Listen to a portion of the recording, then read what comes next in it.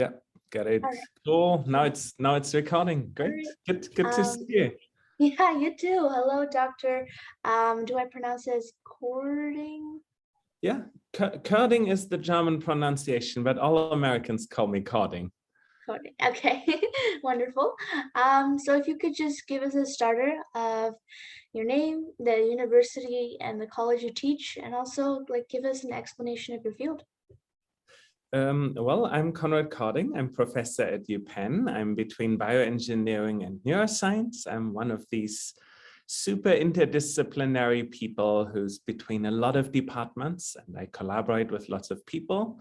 And ultimately, I want to understand how brains work. And on the way to understand how brains work, I'm generally interested in how intelligence works. Wonderful. That sounds amazing. So how long have you been a professor? I started in, must be 2006. So I think I'm professor for 15 years now. I was first professor at Northwestern in Chicago for about 10 years. And then I joined University of Pennsylvania about 4 to 5 years ago. I see. Wonderful. So just to start off, do you have any like outside hobbies or interests? Suddenly, I'm very much into salsa dancing. Oh, wow. Together with my wife, we choreographed the University of Chicago team and, Wow. and designed the choreography for them and trained everyone. Mhm. And otherwise, I like lifting weights and I like running with my wife. That's wonderful. So diverse. I love that. All right. Sounds amazing. So what led you into your field of study, let's say, and where do you think it's going to go in the future? Well, so trying to understand how people think. I think this is something that like everyone shares. You know? Like if I asked you, what are the things like in the universe that you find interesting? I bet you how the human mind works is one of them. You know? Like we all have, when we look at ourselves, we have this like, wow, how did we just do that? Like we all have these moments. Or like, why am I thinking like that? How did I just understand that? We have all those moments. And so I think that this wanting to understand how we think, I think this is just something that us humans all have in common. And so I think that was the driver for me. But otherwise, also, I'm a bridge builder. I like learning things and I like bringing the things that I learned into other domains. And now the brain is interesting in that regard. Now, if you want to understand the brains, it's about thinking and computing. So in a way, it links to maybe computer science and mathematics, statistics, but it also links to biology, you know, like all the neurotransmitters and how all the brain cells interact. So it has this link to biology and psychology on that side. And it's just this wonderful place where people from all ways of thinking meet one another. Right. That's wonderful. I love that explanation. Um, that's great. So could you just give us like a gist of like your educational pathway? Oh, yes. I'm sorry. You already asked and I forgot. Um, I originally studied physics. And then a few terms in, I decided that I didn't want to do pure physics. It just didn't seem as exciting as merging it with biology. So I then started taking courses in molecular biology. I got into developmental neuroscience. And then when it was time to choose a diploma thesis, see, in Germany, you study, and as part of studying, you would usually, at least back then, spend about a year doing some research. So when it was time to choose that research, I had this wonderful idea on how to use differential equations to describe how a brain comes about, how it develops. And like we start with this soup of cells, and in the end, we have the brain. How do we get from that soup of cells to the brain? It seemed like a great question, and it seemed like it could use all these techniques that us physicists use. But the physicist basically told me, no, you can't do that. And so then I switched from where I started studying, Heidelberg in Germany, to Zurich, Switzerland, because the physicist in Switzerland said like, oh yeah, neuroscience is part of physics from our perspective.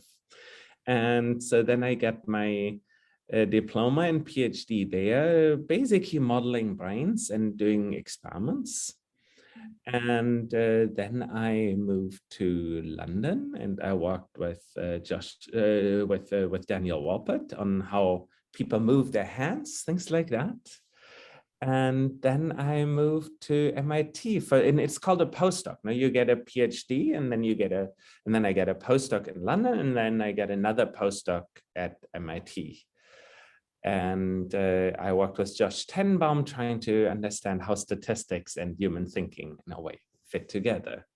Wonderful. I love the combination of your interests and like how you were able to shape that, find something you really love. That's great. I So think that's very important. yeah, it is. Um, so let's dive into your research really quick. So like you can go deep into this if you like. So what questions are you answering in your research? If there was anything conducted in the past, you're doing anything now or for the future? Any questions, any data or latest findings? That'd be great.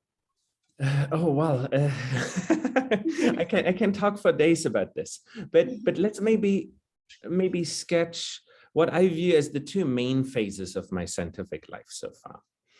In an earlier phase of my scientific life, what I was very much about is how can we predict human behaviors?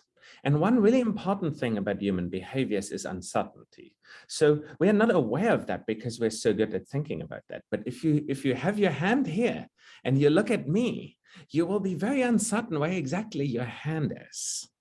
So I did this whole range of experiments where I said, okay, how can we make it more or less uncertain about where your hands are and where your body is and how you're moving and where things are in the world? And how does the brain deal with this kind of uncertainty? I should mention, we just wrote a textbook about that, and the textbook is available for free on bayesianmodeling.com. because we're currently looking for feedback from the entire world about how to make that book even better. But it's a very digestible textbook. And for anyone interested in maybe cognitive science and how people behave, it should be a very readable book. So maybe people that you know might be interested about it. And it's available for free review, so anyone can download the PDF and read it. So that's arguably the first part of my scientific life. I'm still doing things related to it.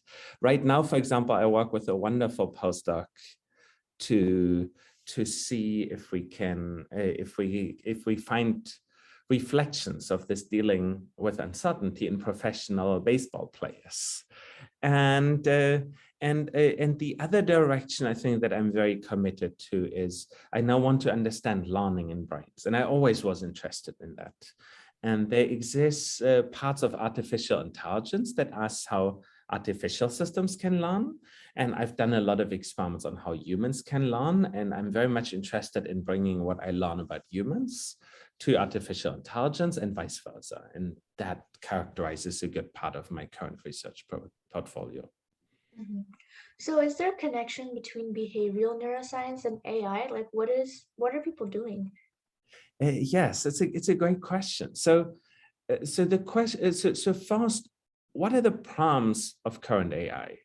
Current AI is really, really good at doing simple things that you have to do many, many things. Say, recognize, is this a hand? Yes or no? AI is wonderful. It's incredible at that. But when it comes to, here's a really complex scene. Can you understand it? Can you figure out what you can do there? It's much worse. So I think the big things that AI can learn from artificial intelligence is how we deal with those more complicated problems. How do we recognize objects in the world? So it's weirdly much easier to say, oh, here's a hand, than to say, can you show me the hand? Or what is a hand, or how would a hand look like in a different scene? Is this Konrad's hand, or is this Dashani's hand? These kinds of things that like every kid could like trivially do in every scene is really, really difficult for AI systems at the moment.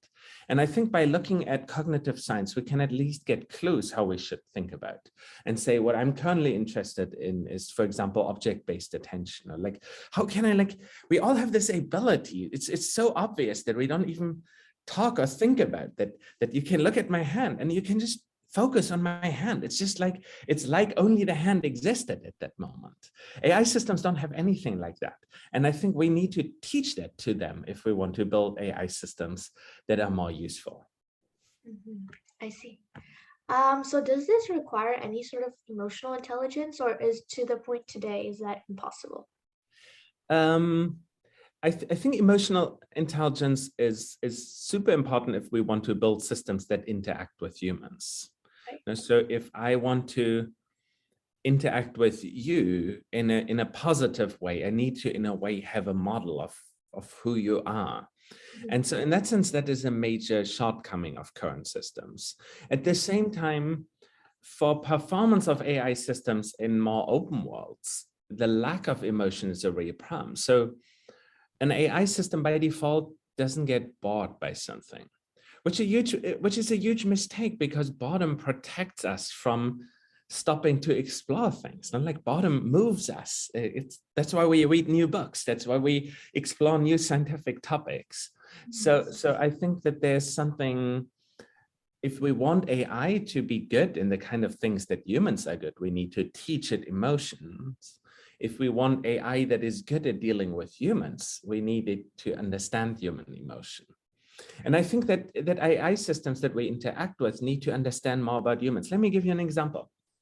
So Google will recommend you news articles. TikTok recommends videos for you. Netflix recommends the movies to us. We have all these recommender systems that are around us. What we currently do is we recommend to you what you're most likely to click on. But that is not what your friends would recommend to you. Like we all know this doom scrolling. Like we're on, like, what do you know, Twitter or like some news page, and we like look at article after article. Help, the world is ending, and it's not good for us. And it's because it's what we do immediately. In a way, it's different to what we do if we think about it. If you're like, okay, let's sit down, let's think, what should we really read? Let's slow down. The answer that we give is different than if we did give the answer in the heat of the moment. I think that recommender systems should do the same thing. So TikTok shouldn't give you the video that you're most likely to look for a long time, which just might be something horrible.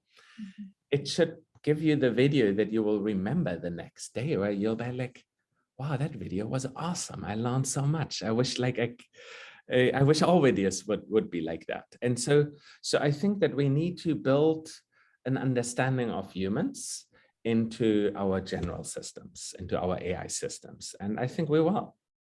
I see. That's great. I love that explanation. To sum it up, since we're running out of time, is there any advice you would give to the younger generation who are willing to pursue your field? Yes, I think what I recommend to everyone is choose to study topics that are complicated, because the brain is like a muscle. You do hard things, it gets stronger. And so I think I've always in my life only been semi-competent at what I do, because I always try to like learn something really hard.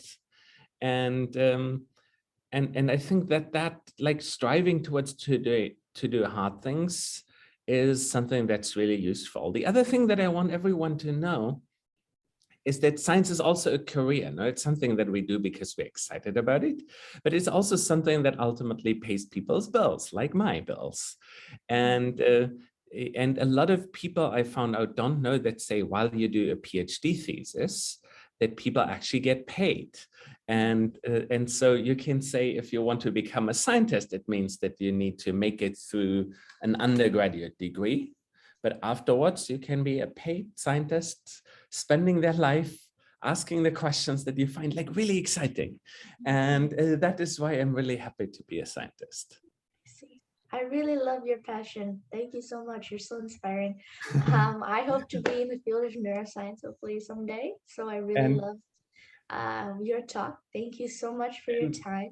And if you will be, chances are very good we will eventually meet one another in real person at the conference. So Hopefully, I very much look forward to that. me too. I hope to meet you in person one day. Thank Wonderful. you. Best of luck.